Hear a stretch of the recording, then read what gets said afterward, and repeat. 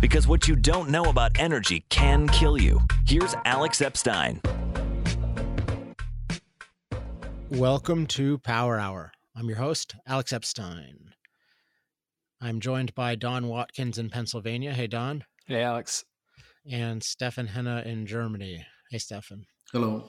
So you guys might be able to tell I am a little bit sick today. And this actually relates to a topic that I'm currently obsessed with, which is basically air pollution and human health.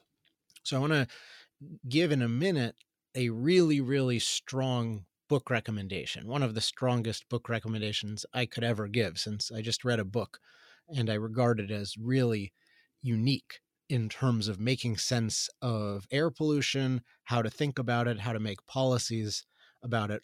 But before I tell you about the book, let me just tell you about my own context thinking about this, besides being sick at the moment.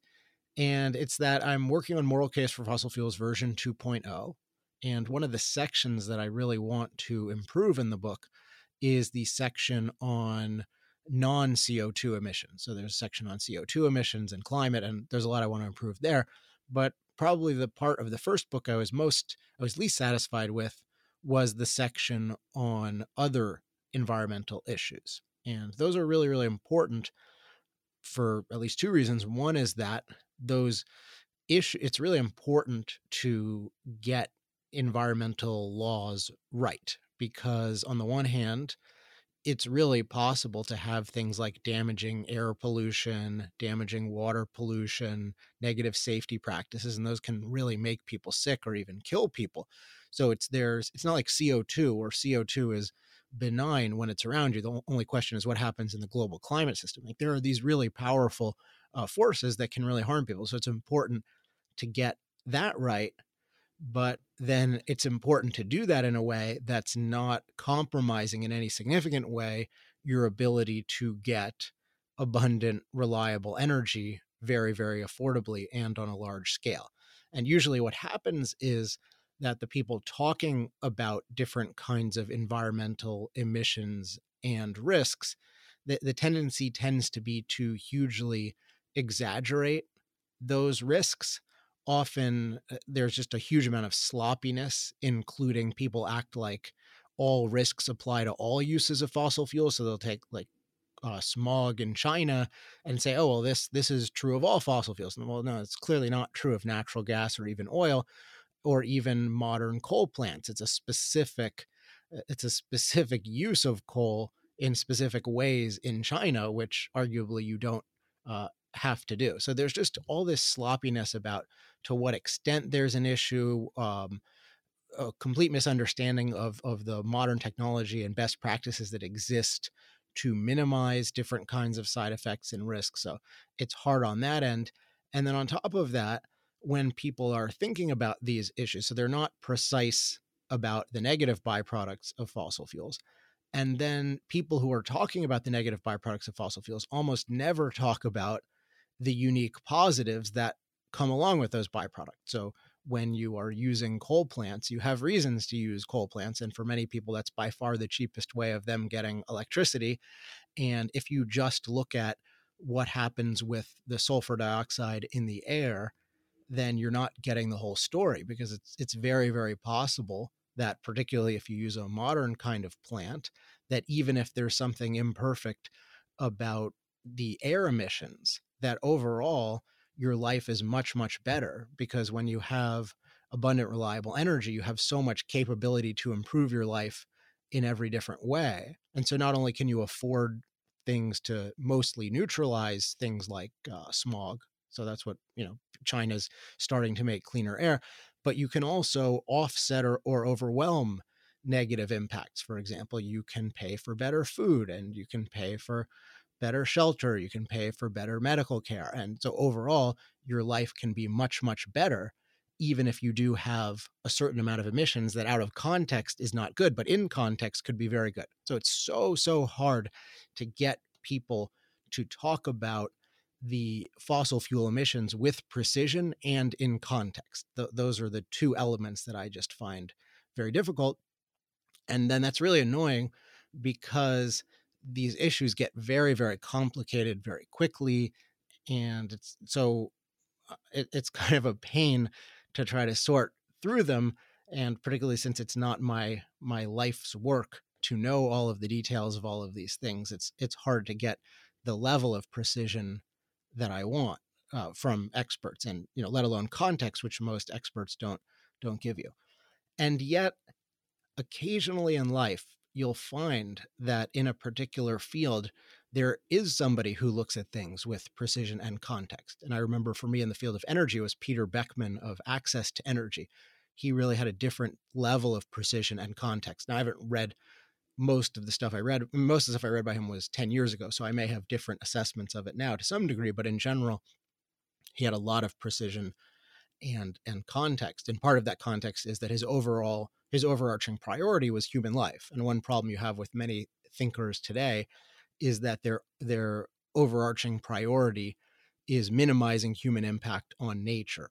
And that's, in my view, not the right priority. And it certainly leads to policies that are bad for human life.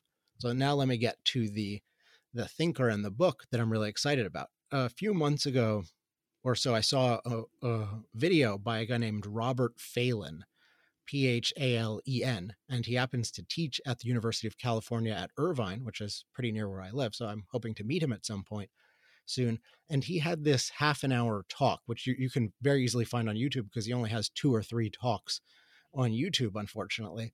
And I was just so impressed by the precision and context he gave when he was explaining certain things about what's called the PM controversy, particulate matter, which is a certain kind of air pollution. But part of the issue is it's very vaguely defined. It's defined primarily as the size of the compounds involved versus any particular chemical property, which, as he points out, is a very problematic way of defining something in the first place, because you could have a bunch of PM in different places, but it could be totally different things with totally different kinds of impacts on your body, and yet you're calling it all PM. So that's one of many things he pointed out. And I found this guy there, I could see that this was a super, super respected expert and had a lot of rigor, and yet he was completely unafraid of being iconoclastic.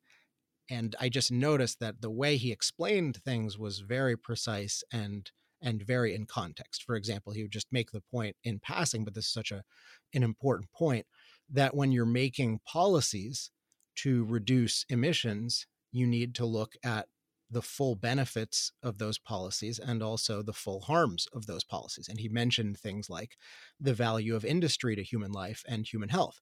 And that is a kind of obvious thing, but rarely specialists, particularly who talk in the public, who are specialists in environmental issues, will very clearly state that we absolutely, when making these decisions, need to recognize the fundamental benefits of industry to human life. So I just thought, there's something really remarkable about this guy in terms of his precision, his context, his pro-human orientation. And then I made a big mistake, which is basically that I didn't immediately read his stuff. And this is a big kind of mistake to make. And I hate when I make it, because when we find somebody who's on another level, I just find it so good to just immerse myself in that person, because there are very few people who are this good. So in the last week, I finally started reading one of his books, which is called, it's pretty much the Particulate Matter Air Pollution Controversy. Those words might be in a different order, but by Robert Phelan. And it's an amazing book. It's so good. There's this phenomenon that occasionally happens to me when I love a book, and this is the most extreme yet, where I highlight so much of it in Kindle that when I go to my online Kindle highlights, it just, by the end of the book, it just says, you can't see this, you can't see this, you can't see this, because you've highlighted too many things. Because I just found myself highlighting almost the entire book, because it's so precise and it has so much context. He's just systematically looking at every aspect of air pollution and how it affects human life and what are the different policies to deal with it and how they affect human life. So I'll just give you a couple of examples of places where I think that it's unique. Actually, here's what I'll do. I'll just give you, he has a section which is fascinating near the end of the book where he talks about certain assumptions that are being made.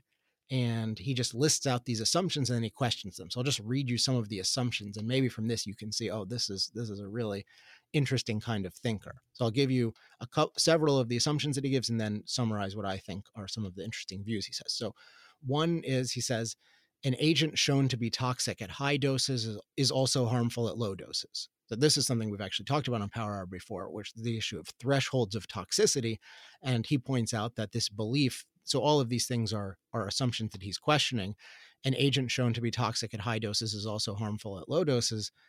And he questions that and shows that this is not the way that reality works. And yet so much of modeling of health is based on the idea that if a large quantity of something is harmful, then a small quality of something is harmful just to a lesser degree. And he has a related one, which is, when large populations face small per person risks, the total risk is the product of the large number of people and the small risk per person. Now, this one's actually a little tricky, so I don't want to go too much into it, but he gives this really good example of the phenomenon of, if you're, this also relates to the first point, if you're looking at, say, oxygen, oxygen in the air we breathe is about 21%, and yet having 100% oxygen in the air can be totally toxic. And so if you said, well, oxygen at 100% kills people, and then you say, well, we have 21% of the level that can easily kill people, then a huge number of people should be dropping dead every day if we just try to do these simplistic multiplication and division. I just thought, oh, he's just making this point, which is such a good point, and yet the wrong assumption is so present.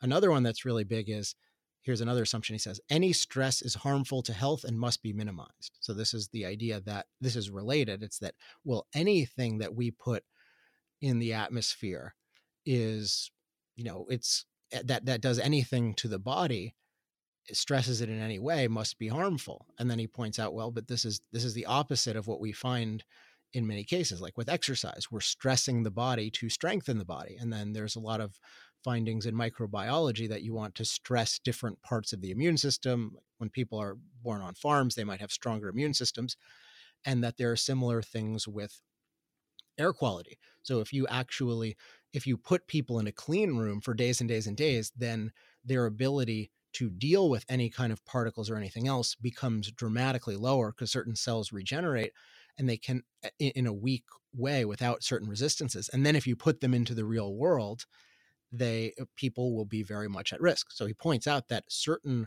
amounts of natural contamination are inevitable in terms of the wind blowing dust or certain things in agriculture or fires.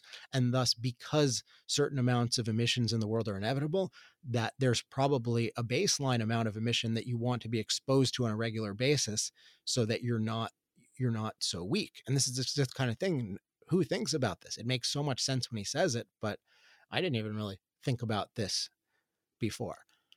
Another one, which just shows how pro-human he is, he questions the assumptions that, quote, natural chemicals are inherently safer than anthropogenic chemicals. And he points out that people are just acting with emissions. They'll just look almost exclusively at man-made emissions and then not look at all of the natural sources of emissions. And yet there are plenty of natural things that are way more dangerous than man-made things, and different kinds of natural emissions like ozone will often exist in much higher concentrations naturally than human beings add. But then if we say that they're too high, then we force us to reduce significant activities, like, I think in this case, using diesel engines. And he just points out that you can't assume that something natural is safe and that something anthropogenic is unsafe. And yet so many experts in the field do this. Another one he says is, another assumption is contaminant concentrations can be controlled below levels that harm even sensitive individuals. So this is the idea that, well, we need to keep reducing amounts of emissions because at a certain point, and they'll point out, oh, there are certain people who are old or young or really sick especially, and we want to save them. And yet he points out, well, for certain people, they're just sensitive to anything, to basically anything. And so those people have to take individual measures, and it's really, really damaging to do things to keep lowering emissions at large cost, which diminishes people's capability in every aspect of life because it diminishes their resources in the name of helping everyone, when you can't even help everyone in this kind of generalized way. So I thought that was a fascinating thing. And another one is contaminants should be isolated and regulated one by one as a means of protecting health. So this I found really interesting. So just that, we should focus on sulfur dioxide and focus on different nitrogen oxides. And he's very focused, particularly I think in his current thinking, on when you're considering restricting something, you need to look at the full context, the total impact of that restriction, and see what its overall consequence is on human life. And so if you're just saying, here's what sulfur dioxide should be in a vacuum, that's very problematic, because you're not looking at cost benefit, and also you're not looking at what happens to other kinds of contaminants. Certain ones where you lower one, it ends up raising others. And then the final one of the assumptions that he has here, and there are tons of others he questions in the book, but this is just this one section, is, quote, "The most recent science is the best science," unquote. And this I found totally fascinating, because he just goes into the point that cutting edge science is often a total mess, because when people are proposing recent findings and doing new experiments, there's so many things that can go wrong. There hasn't been the rigorous study and questioning and back and forth and verification, replication, all of these different things that exist in science. When you're dealing with the most recent science, it has the potential to advance science, but at any given point, it can be by far not the thing that you want to pay attention to. And yet there's this idea that, let's pay attention to this cutting edge study on air pollution or on climate. And his point of view is, no, you really need to rethink that. You want to be dealing with established science, and then you want to be looking at the full context. So this is just, I don't feel like I've done justice at all to this book. So I'll just say that this guy is really remarkable in terms of how he's just got this incredible expertise and rigor, but then he has this broader thinking method where he's looking at issues in terms of a pro-human perspective. He's looking at the full context of everything, and he's got an incredible amount of precision. So I'm not sure that this book will be interesting to everyone, but I certainly would recommend looking him up on YouTube, and I'm hoping I can interview him for my book and also for the next for a future episode of Power Hour, because I really do find him to be a unique mind today. So we should definitely take advantage of him. Stefan, I know that how much of Phelan have you read so far? I know that you watched a little bit. I watched the same videos that you recommended. I haven't read the book yet, but I've also watched some other videos by him, but they were not as good as the one that you mentioned. But I really enjoy his thinking and explaining, and the way he views this issue with much expertise and a different angle than normally regulators take. Okay, let's go to the stories of the week. Don, get us started. All right, so March 15th, just a few days ago, more than, what, is that not true?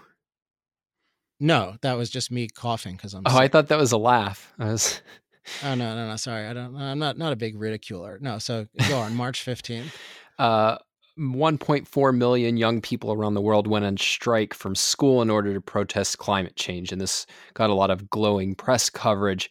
And I went through and read the U.S. protesters' manifesto, and I'm not going to quote it at length. I think most of it's pretty predictable, but here's two sentences that kind of summarize it. We're striking because if the social order is disrupted by our refusal to attend school, then the system is forced to face the climate crisis and enact change. With our futures at stake, we call for radical legislation to combat climate change and its countless detrimental effects on the American people. And then it goes to outline demands, which include the Green New Deal, no more fossil fuel infrastructure projects, declaring a national emergency on climate change. And then this one, this was a new one for me, but compulsory comprehensive education on climate change and its impacts throughout grades K through 8. And I mean, I've heard people mock this, and I can somewhat sympathize, but to me, this is just really tragic because they've been so uneducated and miseducated that nowhere in these many, many words on this dire climate threat is there any hint of appreciating the importance of energy. And then there's just this conviction that they're seeing life presently decay because of climate, when, as we've highlighted on this show again and again, our ability to cope with climate has been improving over time, not degrading. And so there's just this enormous ignorance that is, I find quite depressing. And then I find it even more depressing that people who are more well-informed and should know better are cheering this on, as if we should actually be influenced by what is frankly the ignorant outpouring of frustration by people who don't understand the issues. One thing I've been thinking about lately that's somewhat related to this is that CO2 emissions in a substantial way are a choice that we all make. That is, everyone who chooses to live in modern civilization is choosing to emit massive amounts of CO2 by the standard of what people say is acceptable. And this applies definitely to the unreliable sources of energy, which people think that they use way more than they do, but also when they use them, because of the phenomenon of life support from fossil fuels and because of the phenomenon of the unreliables actually make the fossil fuels a lot less efficient because they have the up and down, erratic usage, the stop and go traffic phenomenon. And then also because the unreliables are almost exclusively produced and manufactured and transported and mined using fossil fuels. All of us are choosing to use a massive amount of fossil fuels and to emit a massive amount of CO2. And I'm finding more and more that it's really important to have that as part of the discussion and to recognize, hey, we're all choosing to do this because we think it's the best thing for our lives, versus to say, only industry is choosing to do this. Industry is forcing this on us and we are not participating in it. And in fact, we're on strike. So you have this phenomenon of kids are cutting class. They're calling that a strike, which is interesting because we're subsidizing it. So, they're cutting class, and then and what are they doing when they're cutting class? I mean, they're using fossil fuels in one form or another, whether they're just hanging out, screwing around, playing video games, going to restaurants, being on the internet, whatever it is.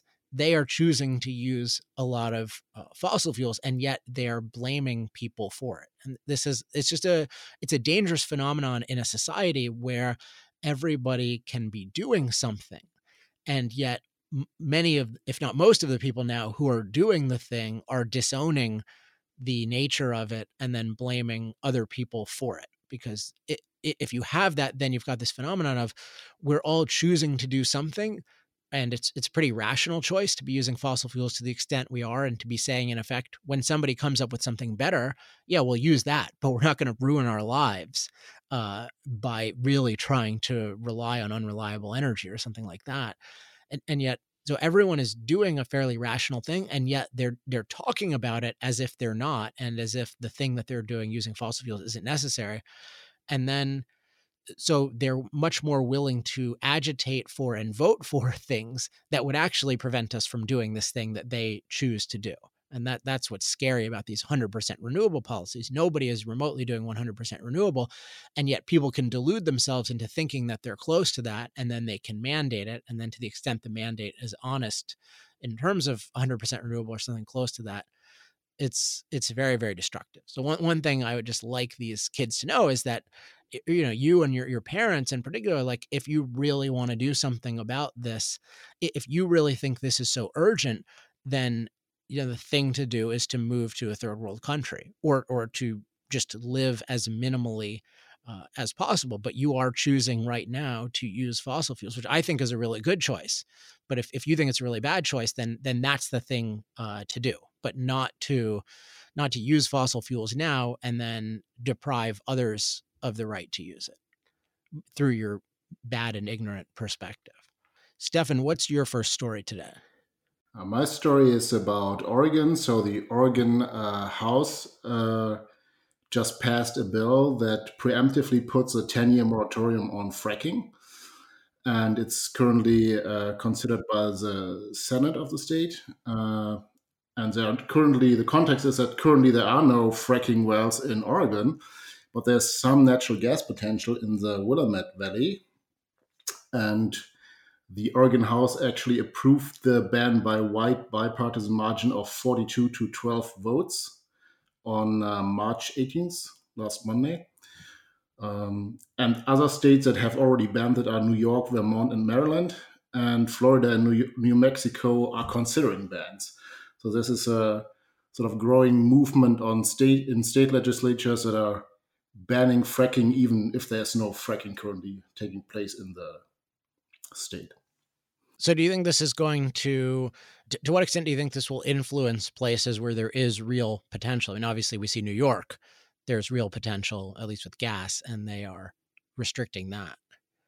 Well, it's difficult to estimate this because I'm not, of course, an expert on every state legislature and also the public opinions in every American state. But I think it's a really bad sign that even states that don't currently experience any fracking activity already have these wide margins of hostility against this practice. And also, one of the arguments was we have to study this further before we can assess all these impacts. And that's interesting because the fracking boom, of course, has been taking on for like 10 years now in the United States. And there's plenty of opportunity to study the precise or potential concerns and see them in context of Oregon's geology. Yeah, and to go back to what I was talking about with Robert Phelan and looking at environmental policies in the full context, there's plenty known about the impacts of restricting industry in terms of restricting productivity. Certainly that restricts tax receipts, and then restricting unemployment. And then unemployment is just hugely correlated to all sorts of negative kinds of things. So it's just this thing where people have this idea that restricting industry is a morally unchallengeable phenomenon and really a risk-free phenomenon, whereas my default is to view it as a terrifying phenomenon. To restrict, because to restrict industry is just to restrict really efficient, really productive activity. And what you want to do is you want to deal with the fact that, yes, sometimes that activity can truly endanger somebody. So you want laws specifically against the endangerment, or it might be some version of the activities generating side effects that are not worth it because there's some alternative that doesn't have the side effects. So either you modify like the coal technology to have less side effects, or maybe in some case you use a different technology. So there are cases where you want the laws to lead to an intelligent use of industry, but where you're saying thou shalt not drill for oil and gas using modern technology, which is in effect what fracking is, that is a really, really scary kind of thing. Don, what's your next story? Well, I figured we should start talking about something that's going to come up more and more in this show, which is the 2020 election. And I remember back in 2016, I think you were hopeful and even wrote a piece on how Republicans could make energy a winning issue for them that year. And of course, if we remember back, energy basically played almost no role in the election, but there's pretty wide agreement that this election, it will play a major issue, particularly the issue of climate change, where we have, by my count, all 13 of the announced Democratic candidates have endorsed in one extent or another the Green New Deal. And in fact, 6 of the senators running for president actually were co-sponsors of the Green New Deal.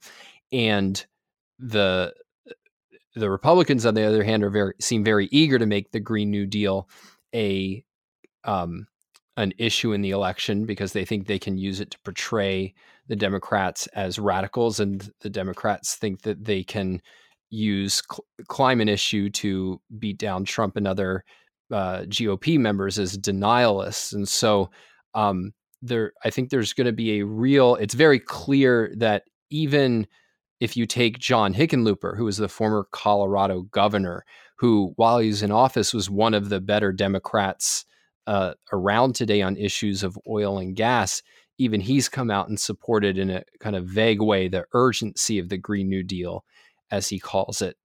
So it's clear where they're kind of congregating, and certainly Trump's position is known, but Republicans more broadly, as we've talked about, are still kind of looking for a coherent position. And it seems that a lot of what they want to do right now is not really take a position on climate, but just focus on the expense and, socialism, as they would put it, of the Green New Deal. And I think that what I would really urge is staking out a coherent, as we would put it, 100, not just on climate, but just a wider pro-freedom, pro-human policies, and then to have a really coherent position of climate falling under that. And I've not really seen any indication that that is going to happen, but I think that that is an opportunity, and missing it will be a real detriment. Yeah, I'm really thinking about how do you influence this? I mean, I'll tell you how scary this is to me. Where I thought last week, I thought for the first time, maybe I should run for office at some point. No. Or as if you know me, that is the last thing that holds any appeal to me. I mean, for a whole number of reasons, and yet it's just you can see that there's this one idealistic side that's advocating this absolute destruction, and then the other side is kind of hoping that they've moved so far that people will see that they're crazy, and then they'll vote for us as non-crazy, which is a total zero type thing. Like, we're just the absence of something bad. And yet there is this opportunity to take the high ground.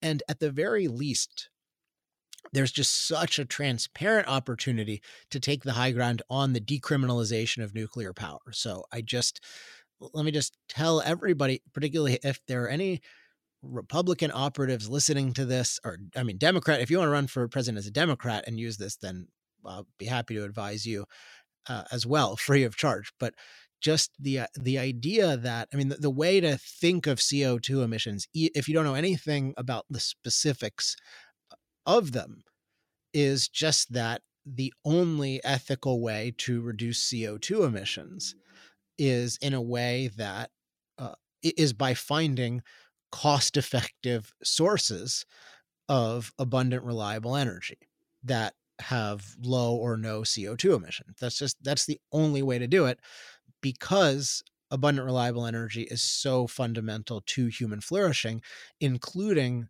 the livability of our environment and the livability of our climate. So you need to have that as a baseline. And then, so if you're concerned about CO2 emissions, you want to do whatever you can to facilitate the development of low or no carbon, affordable, abundant, reliable energy sources. That's what you have to do. And we've got this huge opportunity because the one that has by far the most promise, nuclear power, has a much better track record than anything else of being affordable in the past, except that it's been criminalized. So what we should do is figure out how to define a policy for decriminalizing it, and to make that the centerpiece of so many things. And you can see that there's a really exciting movement developing, a pro-nuclear movement. You can see this with, we've mentioned on the show before, Michael Schellenberger.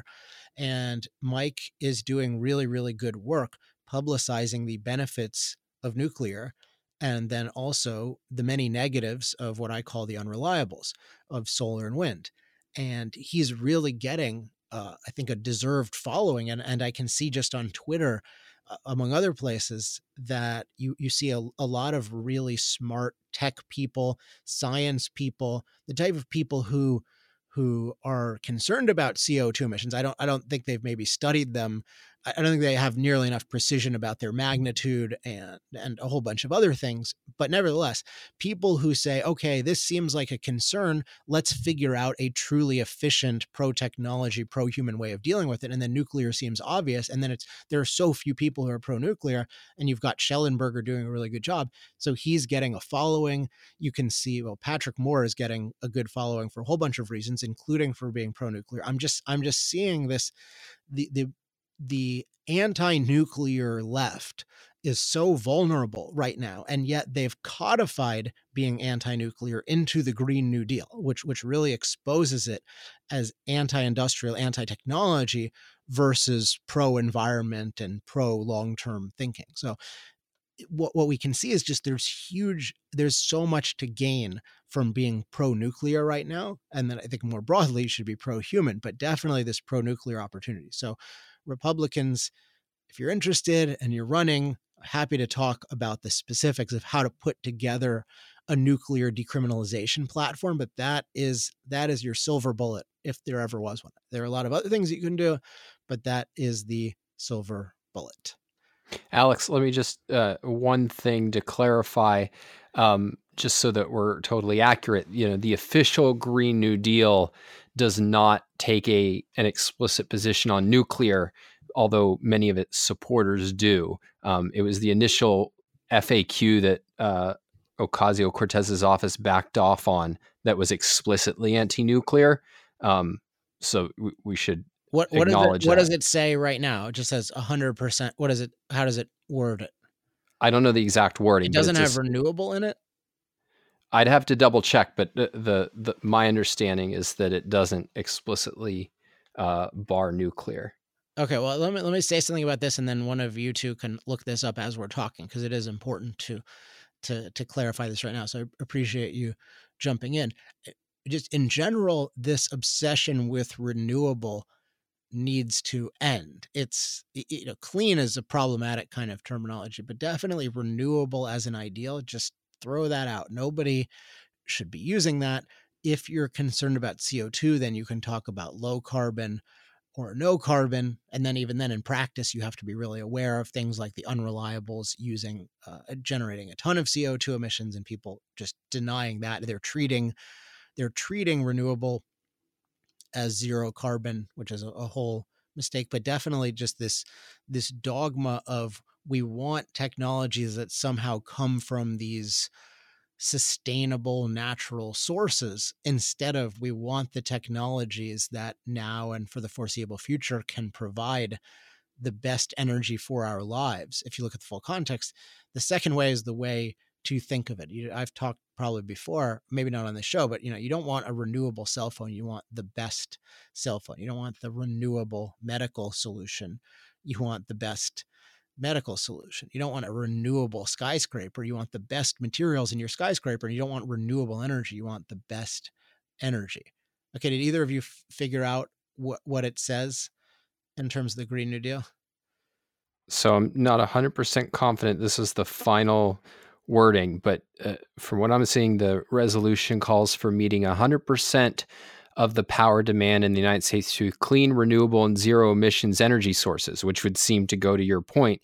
However, so this reporter at least puts it that in lieu of a totally carbon-free economy, it sets up a net zero one where carbon emissions are canceled out, leaving on the table both nuclear and dirty energies outfitted with carbon capture mechanisms. So okay, that's not true though. That's not that qualification. That's someone's editorial, right? I mean, the neutralization, I agree with, like the offsetting, and I'm sure there would be plenty of those kinds of usually scams. But if it's saying, they're talking about clean, renewable. Like renewable is in it, and it's definitely not including nuclear in any clear way. I mean, maybe somebody's saying, oh, there's a backdoor or something like that, but it's explicitly saying it has these attributes, which interestingly, none of the renewable ones have the attribute of being zero carbon. So it'll be interesting to see what they figure out with that one.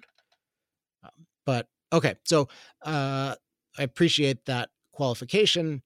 We want to be as accurate about these things as possible, but I do think so. The Green New Deal is overwhelmingly saying 100% renewable as the ideal, and this ideal is portrayed other places, and there's just a huge opportunity to challenge that and to say, no, we are pro, the best form of energy. We want the superior form of energy, and that we think that nuclear can be that, and we definitely want to decriminalize it. And then if you really want to portray your opponents as maniacs, show that they claim to care about CO2 emissions and then oppose the best way to reduce CO2 emissions. That's the way to show them as clear maniacs.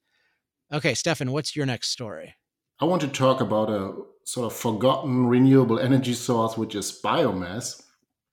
So over at the Institute for Energy Research, they recently had an article about European biomass use, which in 2014 was 40% of renewable energy there. and is expected to reach over 50% by 2020. So it's the largest renewable energy source, although not as much advertised as wind and solar, of course. And it seems to be the fastest growing right now. And so the idea behind biomass as renewable is, of course, that trees and energy crops can regrow. And as they grow, they absorb as much CO2 from the atmosphere as they release when they are burned. So they are sort of CO2 neutral. Now, there are some problems with that concept, of course, because other inputs like fertilizers and so on have to go into that process. But be that as it may. So one advantage of biomass over wind and solar is that, as a solid fuel that can be stockpiled, it can produce reliable energy on demand. And but there's a problem with that, and that is scalability. So the Institute for Energy Research has this England power plant that's using wood pellets in old coal power plants. But it has to import 2/3 of the wood pellets from North America. And this reminded me of some Danish energy statistics that I had to go through not that long ago. And Denmark is also very big on biofuels, and particularly also biomass for district heating and electric power generation. And actually, biomass makes up a much larger percentage of total energy in Denmark than wind power. Of course, Denmark, everyone associates with wind power, but not biomass for some reason. And so this is just a bit anecdotal right now, but I think you can see a problem here when the leaders in adopting biomass as a renewable alternative fuel have to import so much biomass from other countries. This is clearly not scalable. When America and Canada go into biomass, where are they going to import that from, right? Where do you have data on the cost? Because anecdotally, I know some people who have invested in this, and they think, oh, this is fantastic because these gullible Europeans with their renewable mandates are willing to pay a relative fortune for wood pellets. So in the article, the Institute for Energy Research says something like 1.2 billion subsidies per year for this one giant English power plant. So this is, of course, government mandated and subsidized. And so this could be for, some businesses, this could be very beneficial. Of course, the taxpayer will be hurt by that. Got it. Well, this is an interesting example of the short-termism of meeting these different renewable mandates, because the core idea behind the renewable mandates is that they are supposed to represent progress toward being powered by essentially 100% solar and wind, including storage, with some sort of storage mechanism. And that is not something that's remotely economic for reasons that have been discussed on many other episodes. I mean, the short version is just they don't give you energy at all when you need it. And to get it from those sources, you would need to just massively overbuild them so that at the maximum point, you'd have way more energy than you would need. And then certainly the minimum point, you'd have almost no energy or no power. And then you need some just insane amount of storage so that you could capture all of the excess energy produced and then deliver it when there's very little energy being produced. And as I've run the numbers on that, I mean, I said, if you wanted a battery equivalent to 1 day's use of energy around the world, that would be $100 trillion by optimistic battery prices a few years from now. And then that also comes from, that's using fossil fuels to build all that stuff, not using the unreliables to build it, which would be a whole other thing. And that's 25% more than the GDP of the world. So it's this thing that it's this very bad idea. And yet, so how are people meeting it? Well, they're meeting it through parasitism off fossil fuels by saying, okay, we're going to produce some wind, but we're going to have fossil fuels as life support all the time. So then we don't have to do this overbuilding of capacity, and we don't have to do this overbuilding of storage, which is extremely expensive because we got fossil fuels to back us up and to give us 100% reliability at any given time, so we can be a parasite in that way, or we can use non-scalable plant-based ways of doing this, which are not the publicized ways of doing this. So we can use things like waste alcohol, or we can use certain amounts of forests, and we can take advantage of the fact that people are willing to pay a lot for this for now. But I don't know of anyone who's really talking about who talks about, when they say the dream, is saying that, okay, the dream is that we're just going to plant all of these trees and cut them down and chop them into wood pellets, and that's going to really be the world's energy source. That would be kind of an interesting thing to claim. And it might, I mean, if you could do it, it would be an interesting, have all sorts of pollution challenges with it, but it has a certain kind of plausibility, I think, that the others don't, but it has very, very little plausibility. So you can see that nobody is really doing the core thing that they're claiming to do, which is power your life reliably with solar, wind, and storage. Don, what's your next story? So, in line with all of the mind-blowing cost estimates of the Green New Deal, one of the things defenders like Ocasio-Cortez have started doing is invoking this economic theory called modern monetary theory. And I think it's worth delving into a little bit without getting too into the weeds, because it is sort of invoked to try to take away that as a criticism of the Green New Deal. And I just want to give you a flavor for how the people behind modern monetary theory will talk about its implications. So this is Professor Stephanie Kelton, who's very visible in these debates. And she has a piece where she says, here's the good news. Anything that is technically feasible is financially affordable. Just pause on that for a second, because my jaw hit the floor and I read that. But anything that is technically feasible is financially affordable, and it won't be a drag on the economy. The federal government can spend money on public priorities without raising revenue. In other words, Congress can pass any budget it chooses, and our government already pays for everything by creating new money. And like the essentially what the modern monetary theory argues, they'll grant that there's a view, understanding of economists, and most people, I think, grasp this, the idea that if the government prints too much money, we're going to have inflation, which can be one of the most destructive things in an economy. And the modern monetary theory proponents will grant that theoretically can happen, but they say it's so remote as to be meaningless, that essentially we have at our disposal the ability to have a free lunch by printing up trillions upon trillions of dollars. And like, if you think about the fundamental economic challenge that human beings face, it's how do we produce? That is, how do we take inputs and make them more valuable by rearranging them? And if you just look at businesses, most businesses get that wrong, right? Like, they don't make profits because they're not actually making things that are more valuable. But if, according to the modern monetary theory, the problem is it's effectively effortless for us to create valuable things if the government prints enough money. And like, without getting into the economic technicalities of it, I mean, the essential fact is that when you're printing money, you're not actually creating new resources. And what ends up happening is that you just have more money chasing the same resources, bidding up prices. And that's really the root of inflation and hyperinflation. And the main thing I wanted to highlight, and this is one of the few times where I woke up in the middle of the night and had an idea, and then in the morning it still seemed like a good point, that there's this essential similarity between modern monetary theory and the Green New Deal that it's used to defend, and that's both of them are threatening the stability of a fundamental system. So hyperinflation is what destroys a monetary system, which is the fundamental system making it possible for us to have an advanced division of labor economy where we're able to actually coordinate our efforts. And as we're seeing in Venezuela, when that breaks down, you basically wipe out the ability to have any sort of economy. It's not just that things are getting more expensive, it's that you don't have the kind of coordination that allows you to have an economy, let alone economic progress.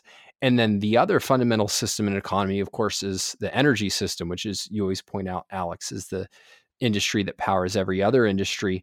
And that what the Green New Deal would be doing is weakening the stability of the grid. And I mean, we are also, as we talked about last week, seeing that in Venezuela, where the grid basically collapsed and they had blackouts for days. And really the only difference here is that the Venezuelan government wrecked its grid through neglect, whereas the Green New Deal would be doing it as a matter of deliberate policy. Yeah, it's like it's sabotage. So it's like accidental fire versus arson. So it's Ocasio-Cortez is like an arsonist, but I guess who says she's going to build you an even better house? Yeah, it's interesting those two fundamental systems being attacked. Interestingly, we had a decade where those two fundamental systems were suffering mightily, and it was in the public awareness. It was in public awareness, and that was the 1970s, where you had a tremendous instability of energy supply, particularly fuel supply for mobility, because of the oil crisis, which had a couple of different causes, maybe more than a couple. And then you had serious inflation and what people called stagflation. It's interesting that it's probably not coincidental that those aren't on people's minds, because they're 40 plus years ago now. So it feels like, oh, well, that can't happen. That was in the past. And then what happens is you get new variations on old fallacies. And, in this case, modern monetary theory, we need a new name for that, because that's a ridiculous name. And that's obviously trying to obscure something. And so whatever it is, I mean, this is the kind of free lunch theory that just doesn't recognize the nature of reality, as you mentioned, the nature of economics, which is that you're trying to take, your existing state of resources and raw materials, and then to grow it into a state of more resources. And just think about a desert island. If you just want to think about this kind of simply, like you're on a desert island and you have some money system and you have a printing press, and it could even be a sophisticated desert island, but basically nobody on the island knows how to give you power with solar, wind, and storage. Like they just don't know how to do that. And it just takes up so many resources to even try, that anyone who tries to do it starts to bankrupt themselves. And then you just think, like, there's something wrong with the process. The process does not use resources efficiently. And therefore, the more you try to engage in that process, the more you're going to consume those resources, and you're going to turn them from valuable to less valuable. You're going to end up, generating a whole bunch of solar panels and batteries that really can't do that much. And you could have used the wealth for something else and the time that went into it for something else. So the fact that you can then print as much as you want on the printing press doesn't change the fact that the resource, the process for solar and wind and storage is really, really inefficient. And so that's when we're talking about money, we need to be thinking about what's the resource efficiency of the different productive or destructive policies taking place. And because there are so many of them and there's so much money, it's easy to just think, oh, it's all infinite, but it's definitely not infinite. And you find that out when you make really, really dumb decisions. But money is not wealth / resources. It's a tool for exchanging them. And if you don't recognize the underlying reality that money is trying to help you deal with, then you're going to make very irrational and unjust decisions. Stefan, what's your next story? And this will be the last one. Okay, my story is about an update on the program of blending gasoline with ethanol. And so the EPA is currently proposing an expansion of that program. And it proposes to enable 15% of ethanol in gasoline year-round. Currently, it's restricted to 8 months, and in particularly, it's not allowed in the summer season. And the reason is that ethanol blended into gasoline will produce more ozone, which is particularly problematic in summer, or is alleged to be problematic. And so the ethanol production currently makes up about 40% of the American corn farmers' produce, and thus it has some political thrust, combining the green renewable fuel alternative narrative with politically powerful agricultural interests, of course. And I think this is generally a step away from energy freedom. And of course, refiners and fuel producers are opposing it. It makes it more costly. They have to buy these renewable identification numbers, which is essentially a green credit tag to the ethanol, and then they have to show that they have blended sufficient ethanol into their gasoline to be on the market. And I think that's a very bad development. And this is coming from the Trump administration, which shows just how powerful the interest behind this is. Yeah, it'll be interesting to see. Well, I hope we don't get to see how this relates to Green New Deal, because I hope Green New Deal gets destroyed. But it's one thing I want us to do is I really want good data on it, and it's going to have to be ranges of things, but I really want good data on the emissions profiles of all the different processes for generating energy, because there's so much wrong stuff out there. And just the view that, buying a battery car is going to reduce your emissions in some substantial way. That's wrong in so many ways. And yet there's just this oversimplification where people say, as long as I use something that's labeled renewable or green, then I'm not generating any CO2. And that's bad. That's bad because it's dishonest. And if you actually wanted to reduce CO2, it would be bad. So as I'm working on the section of my book on CO2, I'm starting to think, I really need to know what's the CO2 profile of these other forms of energy. I mean, we know that there's a different CO2 profile of gas versus coal, other than with gas, there's concern about methane. And so how does that factor in? But I really want to know something like, how much do the unreliables emit at different kinds of concentrations? And having that information could be very, very valuable. And it could help change this debate from this angel versus devil.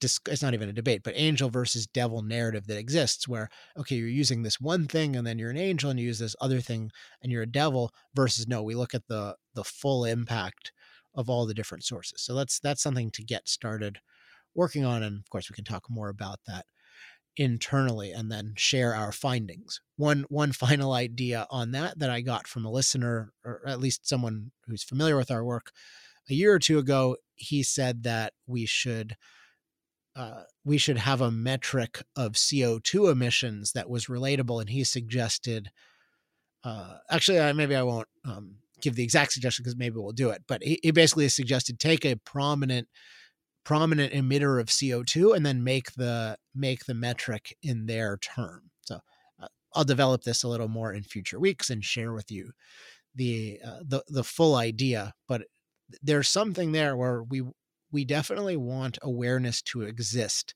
about the full impact, positive and negative, of using different forms of energy. And right now it's so slanted to only look for negative impacts with fossil fuels and nuclear, and only look for positives with solar and wind.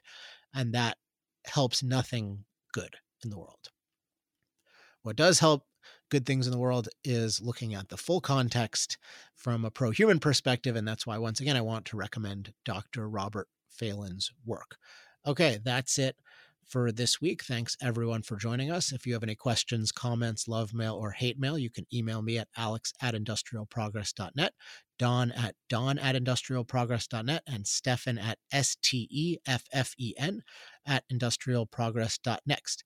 Next week, we will be back with some more great topics. Until then, I'm Alex Epstein. This has been Power Hour. Power Hour. Life, liberty, and the pursuit of energy. Power Hour. The antidote to shallow thinking about energy issues.